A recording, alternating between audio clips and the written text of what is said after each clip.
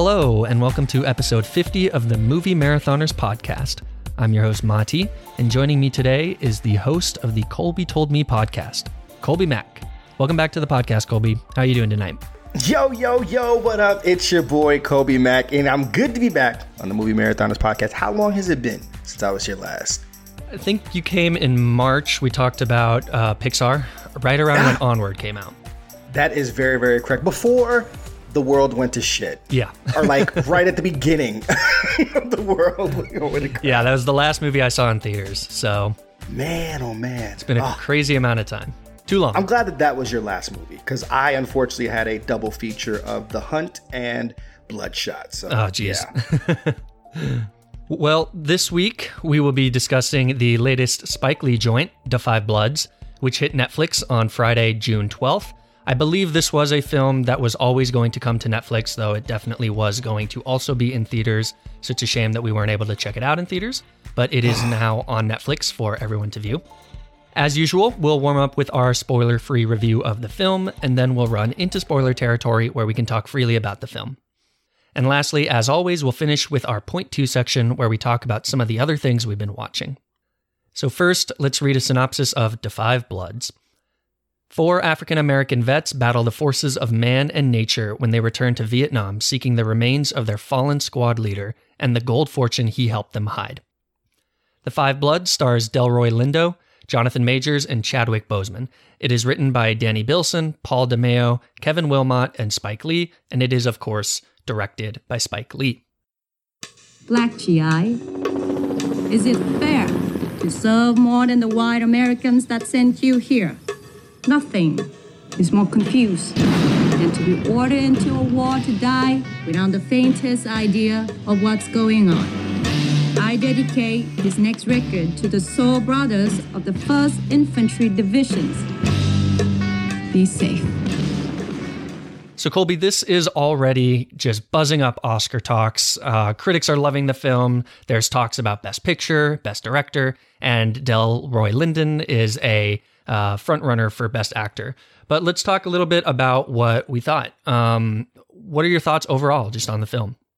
I mean, the moment that I finished watching it, I was at a loss of words because I was bawling. Like, the film was overwhelming. And, you know, I think we're going to hear a lot of timely and a lot of like quick reviews and reactions of it. It's pretty uncanny how perfectly this film came at a time where we needed a voice to kind of sound off on a lot of these issues. And it just so happened to come in the moment of surmounting, civil unrest in our country. I mean, we're in a unique time where we have this global pandemic on top of increased visualizations of police brutality and social injustice. This movie obviously has been in production, way before all this is happening, but that's pretty much a testament to this is something that's been happening for decades, for hundreds of years, since America's Greatest Sin. And the fact that this story kind of crystallizes a lot and uses it in a different perspective where we're focusing on these 5 men. I'll include, Storm and Norman, played by Chadwick Boseman, and how Spike wants to use this veteran tale about these men that, just like the film says, war never stops. And these men are still battling it. We go on an interesting character journey. And Paul, played by Delroy Lindo, while this is an ensemble picture, this is pretty much his story. Yeah. Right? Like we're seeing a lot through his lens, and I don't want to say he's carrying most of the weight, but my brother is flexing, and it's really glorious. Spike is now entered into what I like to call God direction mode. He is now giving carte blanche. It's unfortunate that it took until just 2 years ago for him to kind of get Hollywood vindication with his well overdue Oscar win. Mm-hmm. But he's now in a place, cinematically where, with the support of a studio like Netflix and all eyes available to watch this, he's doing whatever he wants. And he is really flexing himself in regards to some of his best direction in his entire catalog. And the man has directed a lot of stuff. He's not just Do the Right Thing. I mean, obviously, his screenplay won, for BlacKkKlansman, and this screenplay is equally as great. The performances are fantastic. The sound, the ballsiness of the cinematography to give us a film that flips through multiple different aspect ratios, right? The score of this film, and just obviously the commentary on society as he sees it and the way that it ends up matching up to what we're still experiencing contemporarily. It's a really beautiful movie, one of my favorite of the year, and I'm so happy that I had it, and I'm really proud to stand by it. It's awesome. Yeah, the thing that comes to mind the most with this film is that it is just incredibly ambitious and bold. And that's not, unique to this film. It's very emblematic of a lot of Spike's films. I think he's always incredibly ambitious and bold in what he wants to do and what he wants to say with his film. I really want to just kind of jump straight into this and talk about spoilers pretty quickly, because there's a lot to dig in, as you mentioned, and there's a lot that, quite frankly, went over my head. So I would love to really dig into it with you.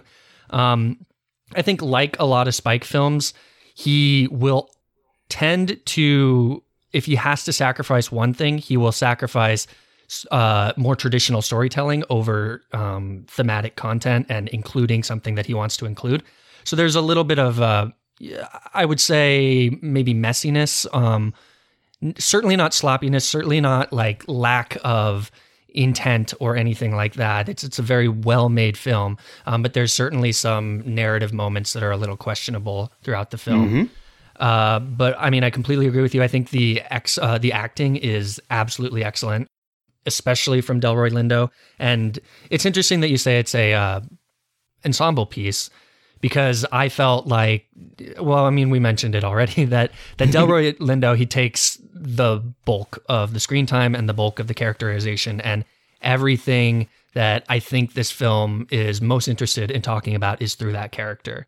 And I think it's just a journey to watch him kind of change on screen. And, he's not so much changing, but your understanding of him as an audience member is changing. And it's a really fascinating film in that regard. I mean, it's such a good time. And, I mean, we're going to get through it. There's so much to break down, and I can understand, because I will say I have heard, I don't necessarily want to call them laments, but I will say this. You would probably need to ask yourself, how many Spike Lee films have you watched? Right. Mm-hmm. If it's like 2 or 3, your general sentiments about Spike Lee going in before this film are probably going to be that same thing. I think it's interesting because there are other auteurs that I think take a lot of other more artistic, what's the word I'm looking for? Not necessarily licenses, but like they are given like a longer leash to kind of play, right? Mm-hmm. And they have certain quirks and isms that some people pacify or accept or whatever, right? Like you look at Quentin Tarantino. I think people can make up their mind pretty quickly based on 1 or 2 watches of his films and say, I'm either into Quentin or I'm not, right? Right. And I think it goes for several different types of directors. Look at Wes Anderson. His films are very distinct, and when you are watching a Wes Anderson film, right? And I will say that there are times that inside of his films, he takes liberties that don't necessarily follow convention, but what I've noticed is that he gets praised for it, right? Because they are a little bit more acceptable. Yeah. There's reasons for that. And I don't want to necessarily say that, people pick on Spike's films because he doesn't play by the rules, right? Because he's black. We know that he, at least in regards to like, mainstream Hollywood and especially with the Academy, with him not playing by their rules, he was shunned to a certain degree. And some of the things, like I will say this, he's a scatterbrain in person. Like he's scatterbrained, right? Scatterbrain doesn't nearly mean bad. Like it's the same thing that I keep trying to push in a lot of my different reviews, is that different doesn't mean bad. It just means different. And I think that there's a way that critics, movie reviewers and stuff like that can take a look at something that they may not necessarily understand. Instead of saying it's bad, it's different. It doesn't work for me, right? Like what I'm looking for in this type of narrative, because honestly, Spike will intercut archival footage in the middle of a narrative, in the middle of a scene, where it almost seems like it takes an audience member out of the film completely, right? It's like, I have now moved from enjoying your story and your world, and I'm put into a history lesson. But that's the way that he chooses to tell his stories, right? He likes playing with different mediums and putting it all together. If it doesn't work for you, it doesn't work for you. But it doesn't necessarily make it bad, but it definitely is different. And he's scatterbrained in nature, so he is taking a lot of unique things and putting it all there. For me, it overwhelmingly works. But I can definitely understand why when you say messy, I don't interpret that as like, oh man, he's saying that this film is like shit, it's all over the place. Not at all. What you're saying is that, all right, give me my central character, right? Let me go on this progressive journey with him.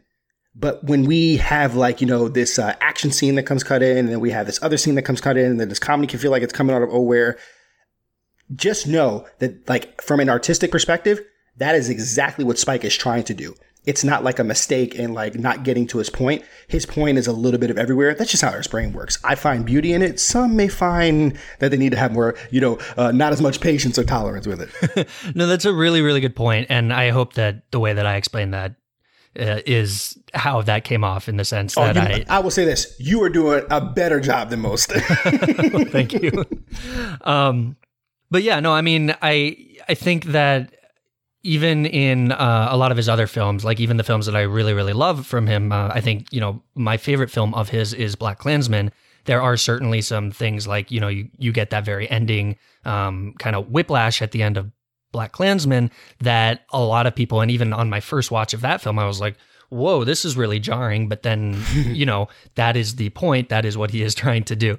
So, the thing that I really like about looking at Spike Lee's films, and I just last week did one where we looked at 5 of his older films, and I really like that even when a film doesn't work at all, so something like Da 5 Bloods, what is it? The Sweet Blood of Jesus. Okay. So I watched that. Very bizarre movie, but it's bizarre and captivating even if it's bad, because that there's purpose behind what he's doing and what he's trying to say. And it may not all come together, and it may not all, be something that you look back on and be like, wow, I really went on a journey that I fully understand in this last 2 hours. But it is a film that is saying something. And I think that is true about this film. But I mean, obviously this film is significantly better than The Sweet Blood of Jesus. It is very just well made, and you can really tell that there's a budget put into this film. It's a gorgeous looking film, and it really is just pretty enjoyable for the most part too. I certainly think that the first half is more enjoyable and better than the last half, although that may just be because the last half is a little more focused on Paul's journey and what ultimately he's trying to say. But let's hop into that. Colby, why don't you just summarize your thoughts and give a score out of 10, and then we'll go straight to spoilers. Yeah, I mean, essentially, Spike Lee delivers a timely commentary that is very much needed contemporarily, but focuses on what does a unique family unit look like that you weren't born from the same moon, but your journeys are so similar and you've experienced so many things together that you become brothers. And how does that last in the face of, I would say, adversity, but essentially in a world where you are not looked like as a first-class citizen, and you're asked to do things that you wouldn't want to do, but you don't have a choice. It's a powerful message. It is very blunt. It's beautifully depicted, in my opinion. I love the performances. I am going to be rooting hard for Delroy Lindo up until the Oscars, whenever those decide to come. I'm rooting hard for Spike Lee to not only get a nomination for Best Director, but to hopefully win. We'll see what the rest of the field looks like. I think that this film cannot go, celebrated enough when the Academy Awards come around, or I will be taking notes. I really, really will. I find it deeply enjoyable, and I will say this, like Jordan Peele's Us, I think that there is so much to mine from this film. There's a lot of subtext too that I can't wait to rewatch to see what else I can have illuminated to me. Awesome. And out of 10, what are you going with? A 9 out of 10. So I agree with a lot of what you say, Colby. I'm just probably a little cooler on the film just because it, I tend to like my films a bit more conventional than I think Spike likes to make his films. And in a lot of ways, like the reason that I like BlacKkKlansman is because it is his most conventional story where there's an actual a story in that film, and there's, you know, clear antagonists, and everything about that film feels much more shoveled into a more traditional narrative. So for that reason, I just think that this film doesn't work quite as well, but it's still a great film. Definitely would recommend watching. It's on Netflix. It's quite long is the other thing. So sometimes it, you know, I think with what's great about Jordan Peele's Us is that, well, actually that's pretty long too, but that feels like it kind of flies by just because it's got that kind of like high octane thrills in a way that this film doesn't always. And just the nature of that genre of the film too. So yeah, certainly. So, but definitely I would give this a 7.5 and a strong recommend. And it's definitely, again, of the Spike films that I've seen, it's up there with some of the best. So with that, let's go ahead and hop into spoilers. I'll say spoilers for Da 5 Bloods starting now. That's my secret, Cap. I'm always angry.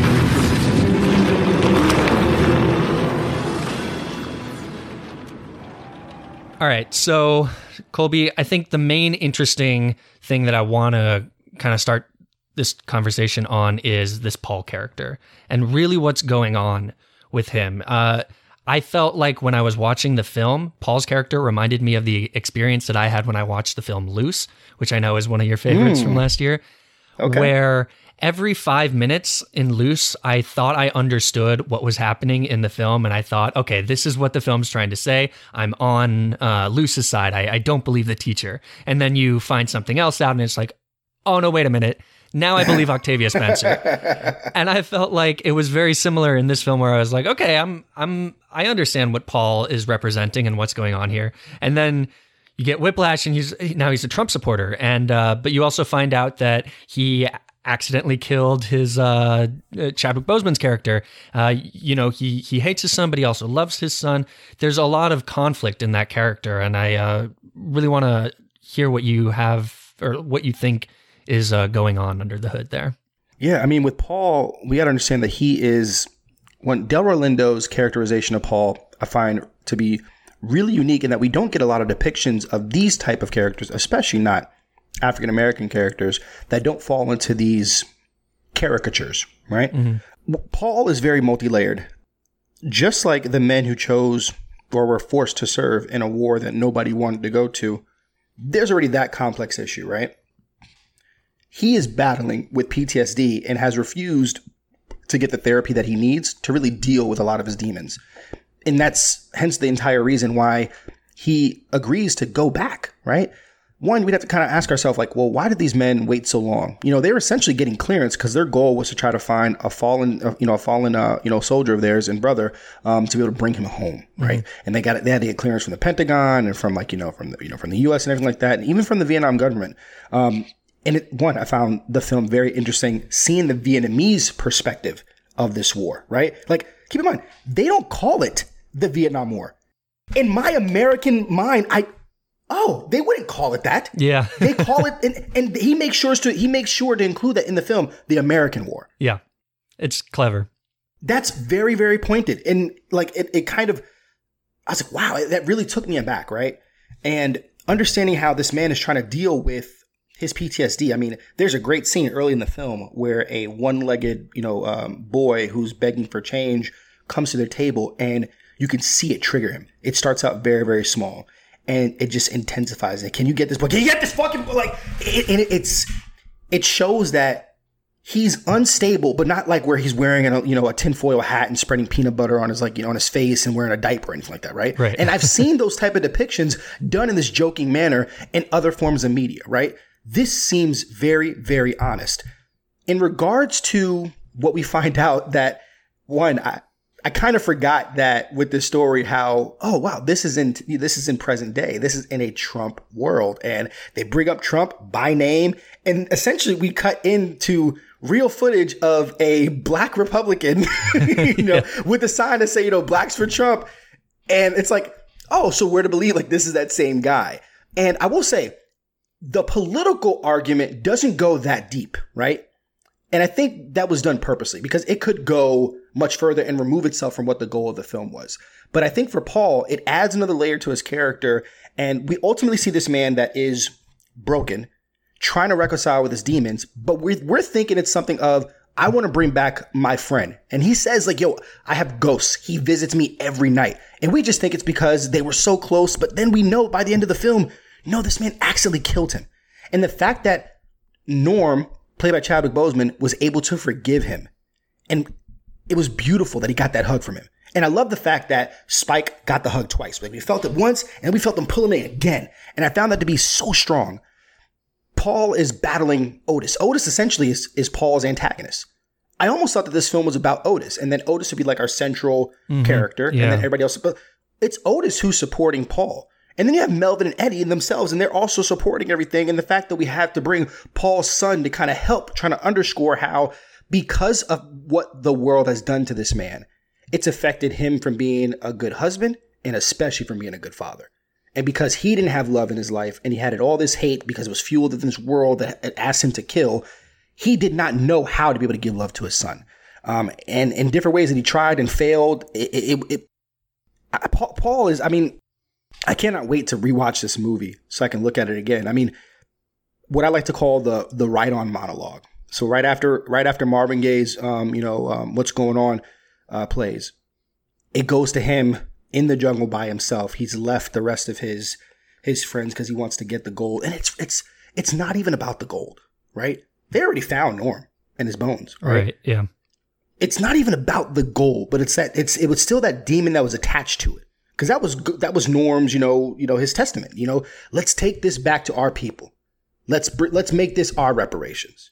And it went all the way up to him being in the jungle alone, losing that goal, to then come to that realization, it's Norm's. You can have it. And then ultimately to come to a point where we near the end of his life to be able to have that reconciliation with Norm, and Norm forgives him. I thought it was beautiful. It's beautifully performed. I will say that in the third act of the film, it can feel a little long in that third act, right? Because we have our characters separating. That's why I'm not a big fan of like having people separate, because you can kind of feel that a little bit. But I still enjoyed it. It worked so well with me. And Paul, man, he goes on a really interesting journey. And I know a lot of Pauls in my life. These men are in an age where, and let me just say, they look great for damn near 70 years old. Yeah. So much so that Spike Lee asked for permission to believe that a part of the story, when we go back in time, we're not de-aging. We're not getting younger actors. You will accept this flashback with these men at their current age, but you know what they were then.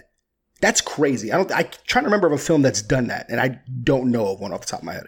I think it does a really good job at also kind of idolizing that period of time in their life in a way that, was kind of before the loss of Norm and before the years and years of what followed after the Vietnam War. And I thought that was a really interesting decision too, to just make it the exact same actors. There's no de-aging whatsoever. It threw me for a loop the first couple times, but after that, it was a really good way to just kind of make that feel like that was something that they were still holding on to. And they were also kind of making it this almost unrealistic thought and idea that they're kind of holding on to. And in the same way, I thought that casting Chadwick Boseman was a fantastic choice. Oh, yeah. He's just an incredibly charismatic person. He's friggin' Black Panther, for crying out loud. And he just plays this very impossibly perfect leader too. And it reminded me of kind of a merging of the two ideas of leadership. And the thing that still kind of throws me off is this idea that Paul is a Trump supporter. And is there something that Spike is saying about that, the plight that veterans who were abused poorly after the war kind of fell into this sense of being ignored and being hated, and how that attributed to the success of Trump versus what these men are suffering now? Do you have any insight on that?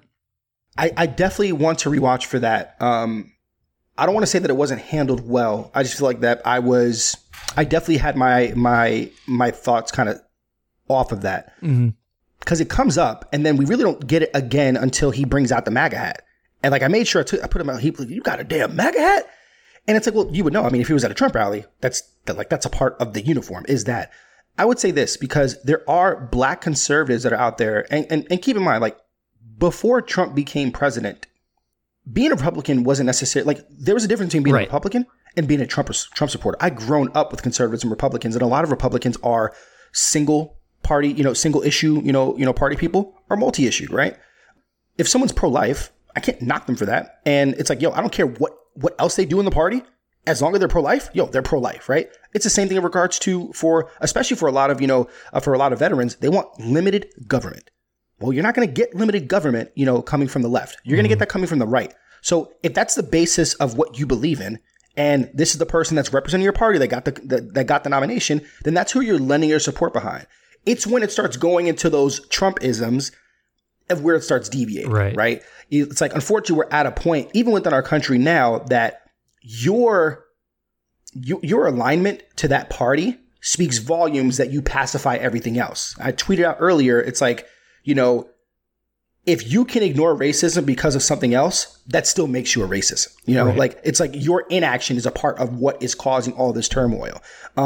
I really can't say if it was done in great effect, the Trump supporter part of it.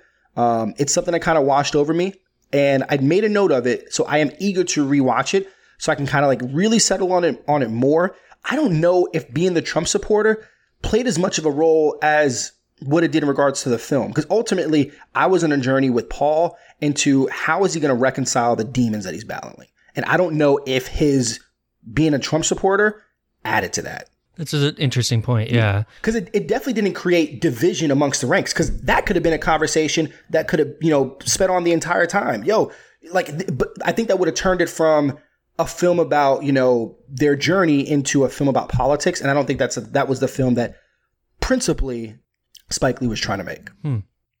That's really interesting insight. I hadn't really thought about that. I think I was like kind of focusing so hard on that because I knew that Spike's last movie, The Black Klansman, was very much about politics and very straight one-to-one about white supremacists now and white supremacists back then. Yeah. So the other thing that I really liked about having that kind of, I guess, sort of characteristic of Paul is that it made each of the individual characters feel very like unique, different types of aged veteran black men in a way that, you very rarely get a film that has even that more broader archetype, but now you have each of these individuals who's kind of dealing with their own thing and here for their own different reasons. I think the Trump thing may have worked better if it was a character where, it was not Paul's story so much and it was like the focus was Otis. I think that would have been an interesting to kind of explore that on a side character. I guess it's very muddled in my head because it's also the character that's going through the inner turmoil and everything else on screen. No, I can definitely see that as well. And I think it does play more when they kind of get entangled with, I don't know if they're Vietnam police or not, but they're definitely bought by John Reno at that point where that he has, and that's the thing. Like, so we have this film just on its face. This is a treasure hunt movie, right? And the guy that they're supposed to be going to broker the money, that they're the ones that can be able to flip the gold into cash, and he double crosses them, right? And that's not like even like, oh, I almost forgot. Like there's this like this whole nother like this plot. I could have even like not had that in the film and be absolutely fine with it. Cause for a while I forgot about it, but I knew when they were in the jungle and they had first got to the goal. And then you see, 50, several yards away, we look over the shoulder of a Vietnamese person and sees them with guns. In my mind, I'm like, okay, at some point they're going to catch up to them. And I just need to know if this is a double cross, by John Reno. Obviously, Paul sniffed it out from the beginning. He said, I don't trust this. I don't trust your lady friend from Otis and stuff like that. You're a double crosser. And we just think that this is his PTSD playing tricks on him. But it ended up bearing out that was the case. We're glad that there's a little bit of, vindication in the fact that Tran, who we find out that is Otis's I don't call her mistress. She was a whore, during the Vietnam War. And then Otis, has a daughter that he wasn't aware of, right? I kind of stumbled a little bit because like she looks so young, Tran. And I was like, yo, how old is she? Because he's supposed to be like, he's definitely over 65, right? Yeah. Now, one we have to realize, the Vietnam War, like spanned years, right? Like, like years. It was a very, very long time. And they've obviously been there on multiple tours. So I'm just going to say that it was in the later part, like the last time that he was there and, took advantage of these tours. And there's a very strong likelihood that woman probably was 15 years old at the time. So is she like a very young looking late 50s?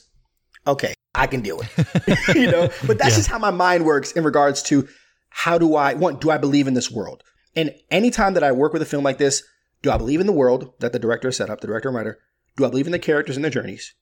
Am I entertained by the action and how these scenes are put together? And ultimately the message that it's trying to deliver. And it achieved all four of those things for me. But yeah, I think, because look how important that hat was, to that Vietnamese person. Like it meant something to them. We know when I see MAGA, I know what that means to me. Imagine what the world thinks. And I think that's why he wanted to make sure to use that prop. Like I said, it may have played better to be on someone else's head, right? Maybe make Melvin, a Trump supporter, right? Yeah. And then let that be the comedy that we can kind of pull out there to constantly pick at his, his views and defend them and stuff like that. Because I will say, out of the four that we get that are alive, I feel like Melvin and his backstory is the weakest. Yes. Yeah. Because we understand Otis and his motivations, and then ultimately, what he finds when he arrives. Obviously, we understand Paul. Even Eddie, we understand, right? He's broke and he's been trying to play, and we completely get that. Oh my gosh, that scene with the minefield. Yeah, I was not prepared for the amount of gore in this film. I had no idea. It was, I would say, this movie is not for the faint of heart. No, there's a couple really just brutal parts. We're in spoilers here, so assuming everybody who's listening has seen it or is just listening for some reason. But yeah, that landmine scene is gross. Yeah.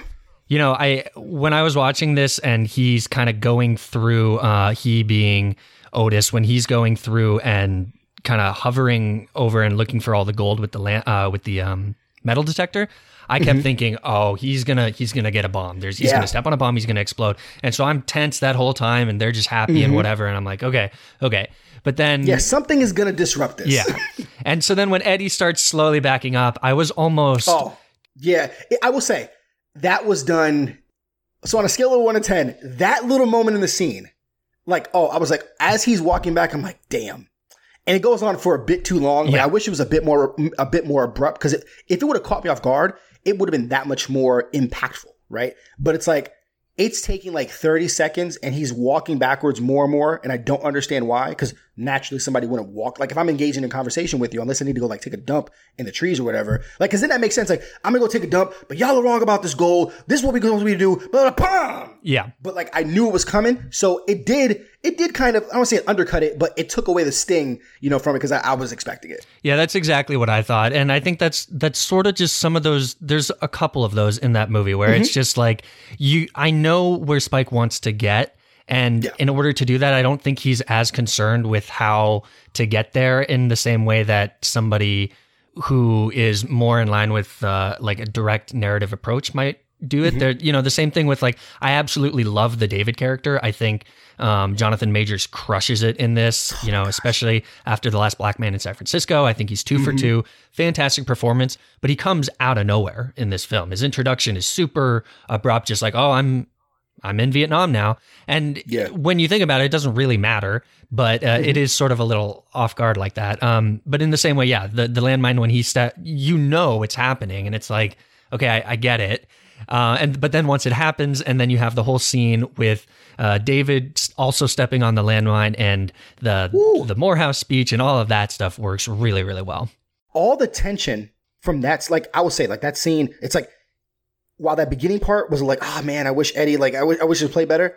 It completely wins itself back, because that, grabbing on the rope scene between what Paul is doing and then David trying to psych him up. You got this. And doing everything that Morehouse speech, and then having, you got, the Lamb team, which I will say they don't were they essential to the film?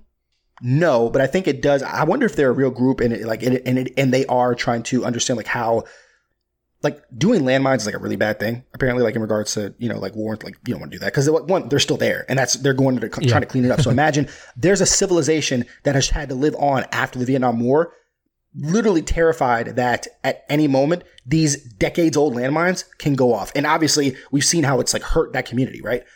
So I think it's important to highlight that. Where they came into the film, did I like it? It was all right. Could it have been greater? I'd have to try to figure out how. But that scene, the fact that they come in, they're right there, they kind of sweep it a little bit, and they set up and everybody has to pull in. And I'm like, there was so much tension because I did not know what was going to happen. Like I had no clue. And I want to say on the edge of my seat. I'm at home, but I the tension was palpitating. And the fact that that's the first time we see him hug his son. Yeah. And I thought it was like really, really powerful. A well done kind of like, let's save this from the beginning of that scene. It was great. And then you have the cicadas too that are just adding to that noise. Oh my man, gosh, it's so cool. It is like, it's like, like these cicadas, like, yeah. It's like, man, you don't got these at home. We're not at home, son. Like it's, oh man, like I've wrote down, there's so many quotable lines in this film and just understanding like how different it was in this world. Like I'll say this, a couple of scenes like really stuck out is the, hello, Black GI. That actress and what was written in there really underscored how the mental war was, because you have these Black GIs, right? And they're fighting a war that they don't believe in, but are forced to fight in for a country that says, hey, fight for our freedoms, but those same freedoms you're not entitled to when you get back home. Yeah. And you're hearing this from the enemy. And the enemy essentially wants you to turn your guns on your own troops. And they considered it. And Norma's like, we're not going to do that. Yeah. And that scene, was tough.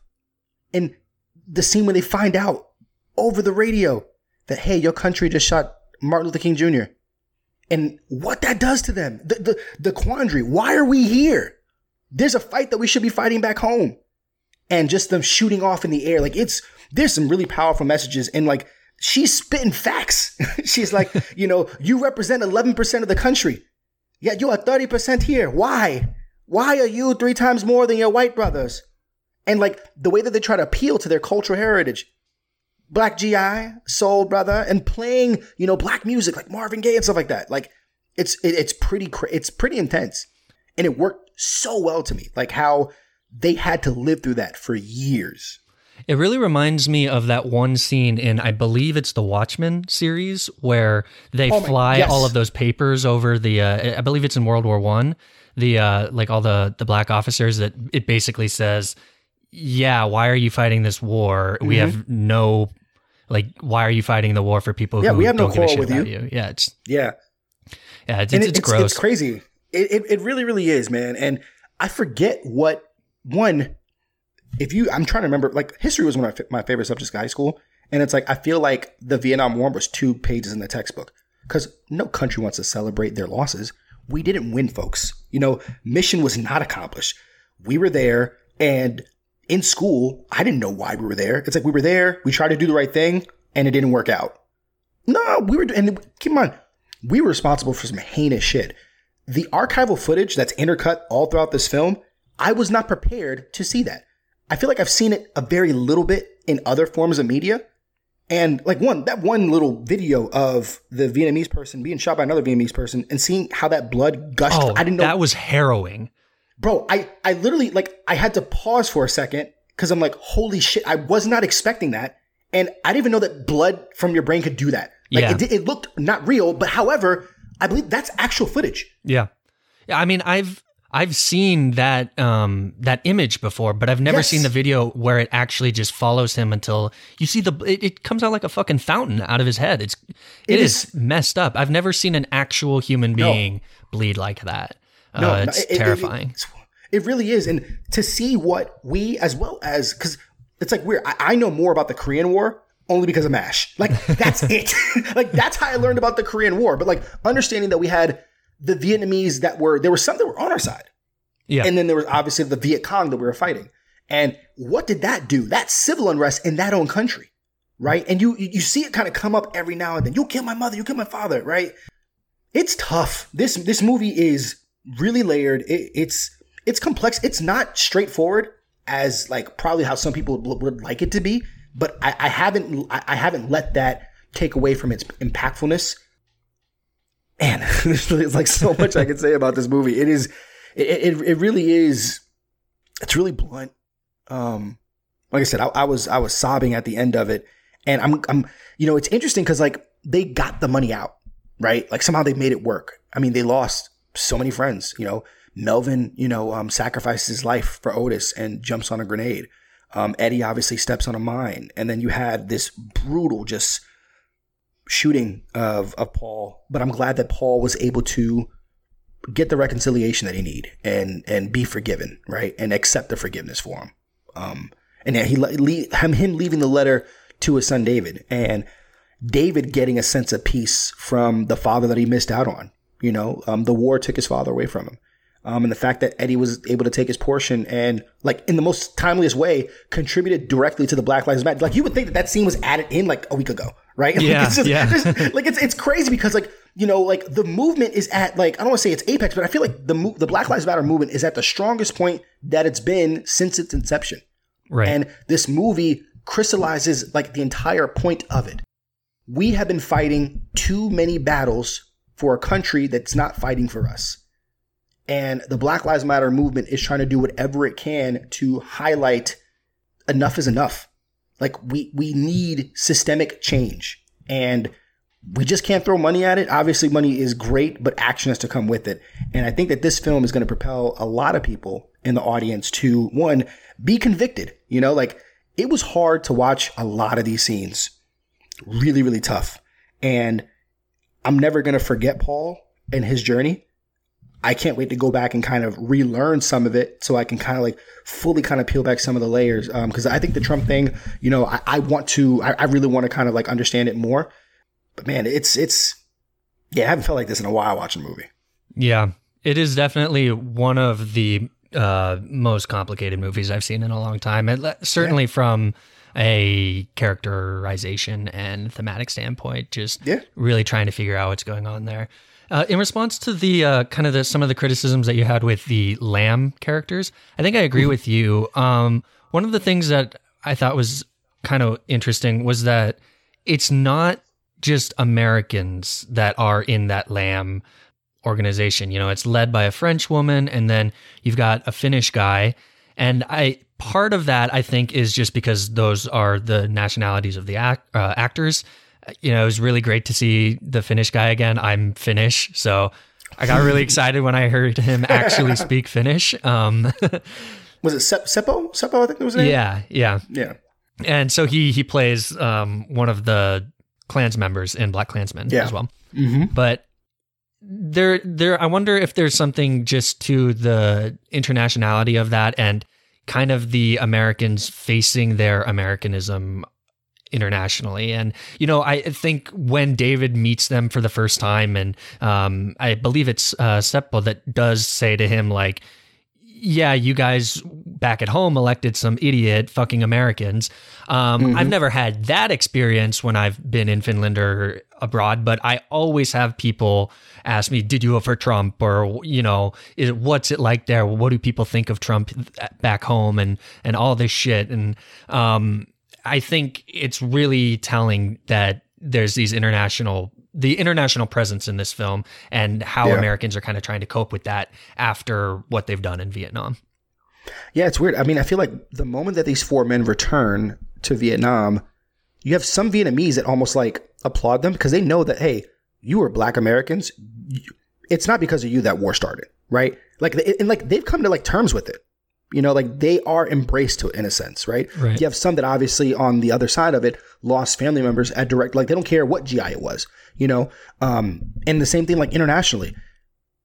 I think on that front, they're more of like, because of Trump, we now look at you very different. We had our opinions of you before. You have shifted and become something else now. Yeah. Because Trumpers are a strong vocal minority. Right.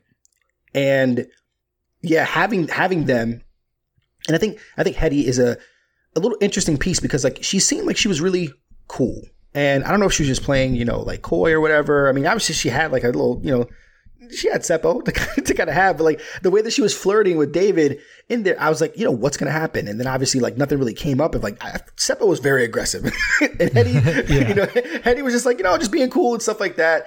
And then they had to kind of get out there. But then when they're all tied up and everything, she's like, I wouldn't fuck you, if you're the last man on earth. And I'm just like, that kind of came out of nowhere. Like, you understand David's conflicted, but yeah, like I get what they were doing with and like I said, if it's to highlight, the need of like this group or a group like it in real life that is going in and trying to save, communities from these landmines, from these wars that a lot of these communities didn't ask for. These villages didn't ask for the war, it was something that, that the party at that time, kind of forced upon them. And it's like we are not responsible for our government, but our government is the face of us whenever we're traveling. I mean, when I was in Europe last year, I didn't feel it, but then again, I think I was in countries where I wouldn't have. Like I was in London, and I was in, Italy, and I was in France.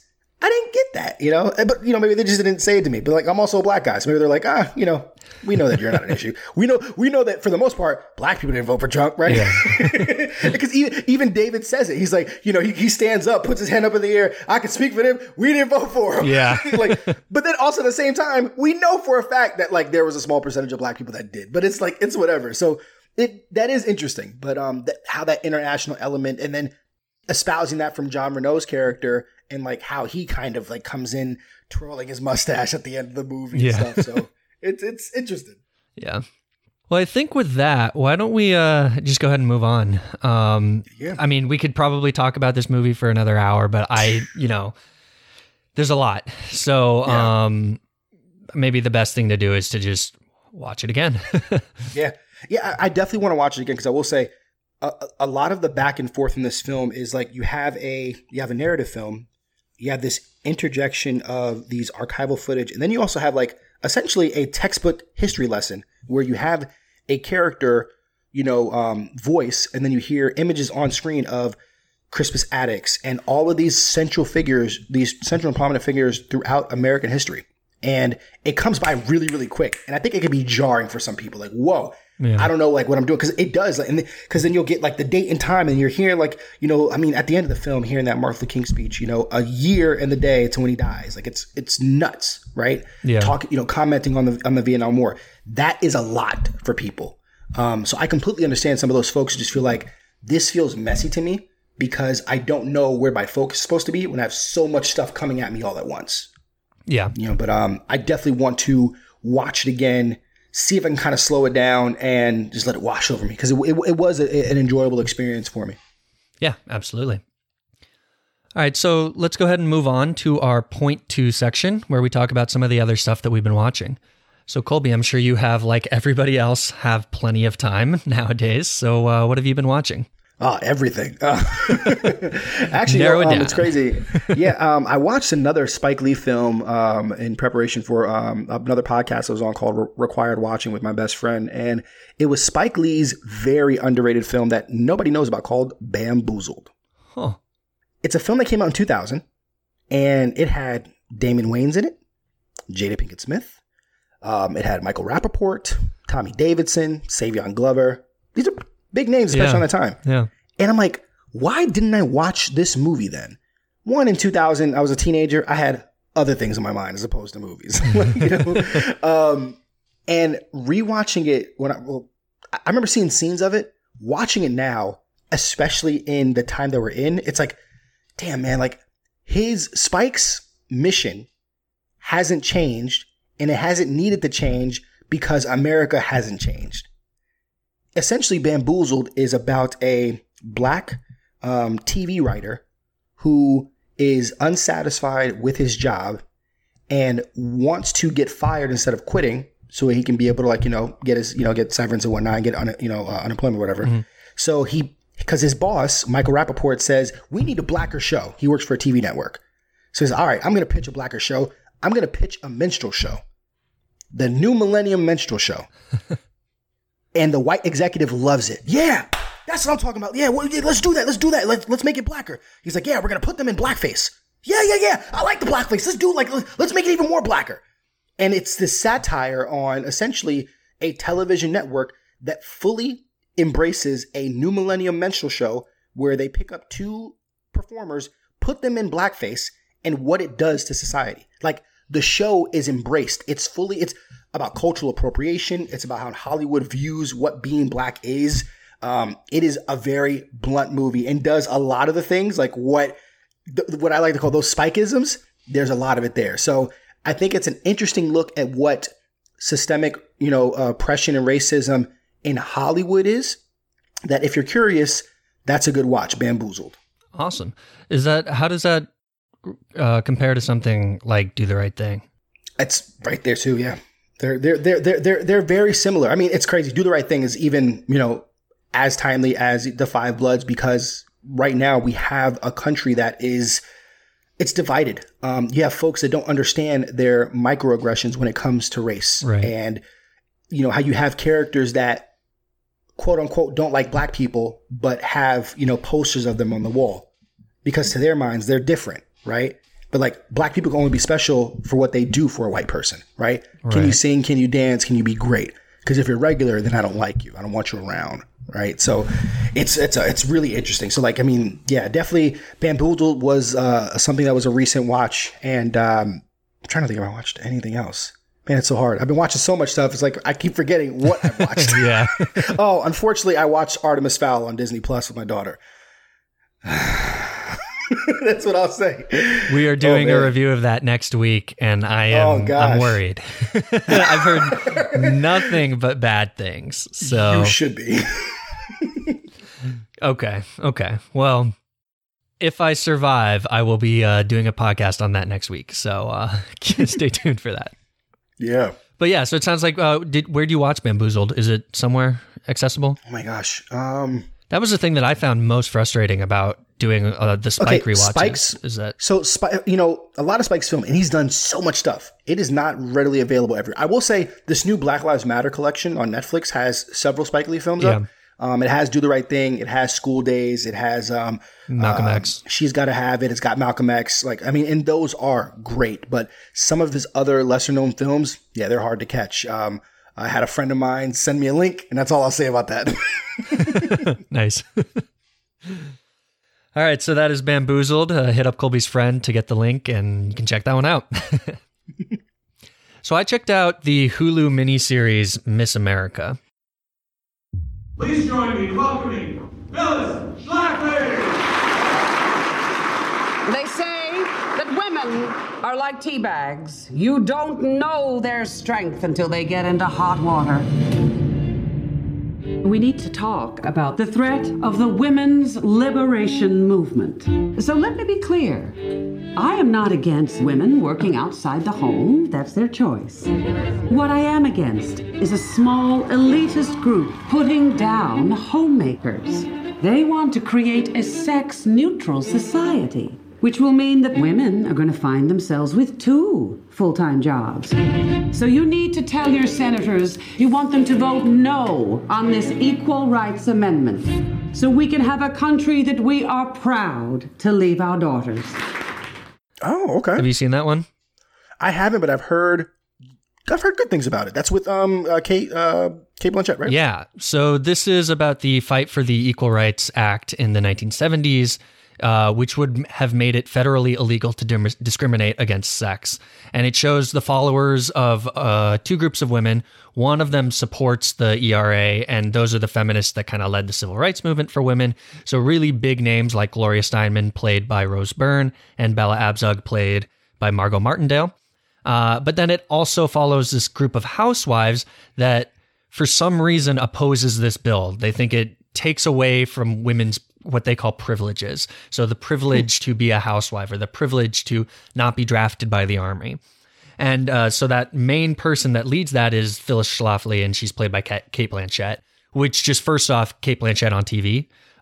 No, crazy. The golden age of TV for sure. I think she's really, really incredible in this. She holds her face in this way that makes it look like somebody who is trying to exude confidence, but they're just barely holding it together. So there's this like smug expression, but you can also tell that behind the smug expression, she's masking this extreme insecurity and this faux confidence. And I don't know how she does it, but you just watch her and you know exactly what that character is thinking and how she's feeling. And it's amazing to get that on TV for 9 hours. But it's just a really good show. I think the writing, the acting, it's phenomenal. It doesn't feel like a show that is must-watch television in the sense that it doesn't feel like after the end of one episode, I have to keep going. And part of that is that each episode is kind of centralized on a single character, and it jumps over large periods of time. Sometimes it jumps a year or 2 years. It's all about just ratifying this bill. But I really like that it investigates what type of person would choose to take the stance against the ERA, like what type of woman would do that. And it also points out the hypocrisy of the Cate Blanchett character that's like, she's fighting for this thing. She's outside of the home. She's not being a housewife. She's teaching women how to, pass bills and how to write legislation and all of this stuff. And so she's very clearly a feminist. She's just misguided. And I think that's... It's interesting. Yeah, it's very interesting, very bizarre that those characters even existed, but very crazy to watch that on screen. But then on the other side, I think you also have this show that investigates different types of feminist players. So you've got Elizabeth Banks, who plays a conservative feminist. And then you've got this character played by Margot Martindale, who represents this aged radical who, when she was younger, was really radical and at the far left and actively fighting for things.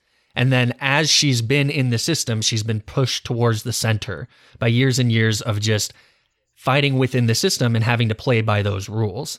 And so you see, and the show explores the idea of either standing firm on your ground and wanting to push your entire platform and never wiggling versus having to actually play the system and compromise things so that you can get small changes like, maybe the entire bill doesn't say anything about lesbian rights, but you still get the right for women to vote or things like that. And like on the one hand, it's great to have something that's better than nothing. But then on the other hand, if everybody did that, nothing would change. The system would never break. So it's just a really interesting thing that the show explores. And I really enjoyed watching it. It's slick television. I definitely recommend it. Oh, okay. Yeah, I got to get more into Hulu stuff. I don't know why it's like on the lower rung of my streaming services. And it shouldn't be because there's like, especially with all the FX content that's on there. I really should be getting into it. Yeah, so Miss America is FX Hulu. I would definitely recommend that. I don't think I've ever been steered wrong with the FX Hulu stuff. Yeah. Some of the just straight Hulu stuff is a bit hit or miss. I tried to watch Little Fires Everywhere, and that just didn't work for me. Gotcha. I've watched the first couple of episodes of the first season of Handmaid's Tale, but I was like, man, with some of those series that have like 3 or 4 seasons in and like they're hour-long episodes, I'm like, I want to make sure that I have enough time to like really, really invest into it. So I got to wait. I heard The Great, that's a new Hulu drop, is pretty good. Yeah, I've heard that too. So, but I've heard even more about Rami and Dave. Is it Dave? Yeah, Dave, the little Dicky show. Dave, I've seen, and it's fucking hilarious. It is. Good. It is absurd. I don't even. You have to be a particular type of person to watch it. So. It's just a ridiculous show, but I absolutely loved it. Very different than Miss America, okay. But yeah, all of these FX Hulu things, fantastic. I do need to check out Rami, and I've heard great things about The Great. The good thing about Miss America, though, is that it is a limited series, so it's done. Okay. Everything's over with it, so it's just a single season. But yeah, definitely recommend it. I like that. So. There we go. Appreciate it. All right, so this has been our review of Netflix and Spike Lee's Da 5 Bloods. Colby, thank you again for joining me today. Hey, man, as always, I'm greatly appreciative of the time and the invite back, and I'll be back any other time that you need me or want me. Awesome. I will definitely be in touch soon. Is there anything specific that you want to plug here? Yeah, you know what? I've got a gang of pods coming out. So, if you want to keep up with me and all the other podcasts that I'm on, make sure you're following boy. I am on all the socials at Kobe Told Me on Twitter and on Instagram. And I'm on Facebook at Kobe Mac. When I'm in the mood to write, you can check out my words on my website, KobeToldMe.com, and listen to my podcast when I'm not guesting on so many others. The Kobe Told Me podcast, available on all major platforms. So when they ask you where you heard it from, you tell them Kobe told me. I have before, and I will continue to do so. Yay. Yeah, so I will include all of the links to those in the bio or in the show notes. The intro music for this episode is a piece called Work by Kevin MacLeod, and you can find more of his work at incompetech.com. If you'd like to keep up with this podcast and find out when we release new episodes, you can follow us on Twitter at MovieMaraPod or on Facebook at facebook.com/MovieMaraPod. That's Movie MARA Pod. And you can always reach out to us at our email, moviemarathonerspod@gmail.com. You can find more episodes of this podcast on Podbean at moviemarathoners.podbean.com, and we are also on iTunes, Google Play, Stitcher Radio, and Spotify. So please subscribe or write a review if you like what we're doing, and any feedback you have to help improve the podcast is always appreciated. So thank you all for listening, and we hope you'll join us again next time when I am joined by Brett Bohan from Bohan's Reviews to talk about, yes, as I mentioned, the newest Disney Plus film, Artemis Fowl. So we'll see how that turns out. So stay tuned for that. Until then, bye.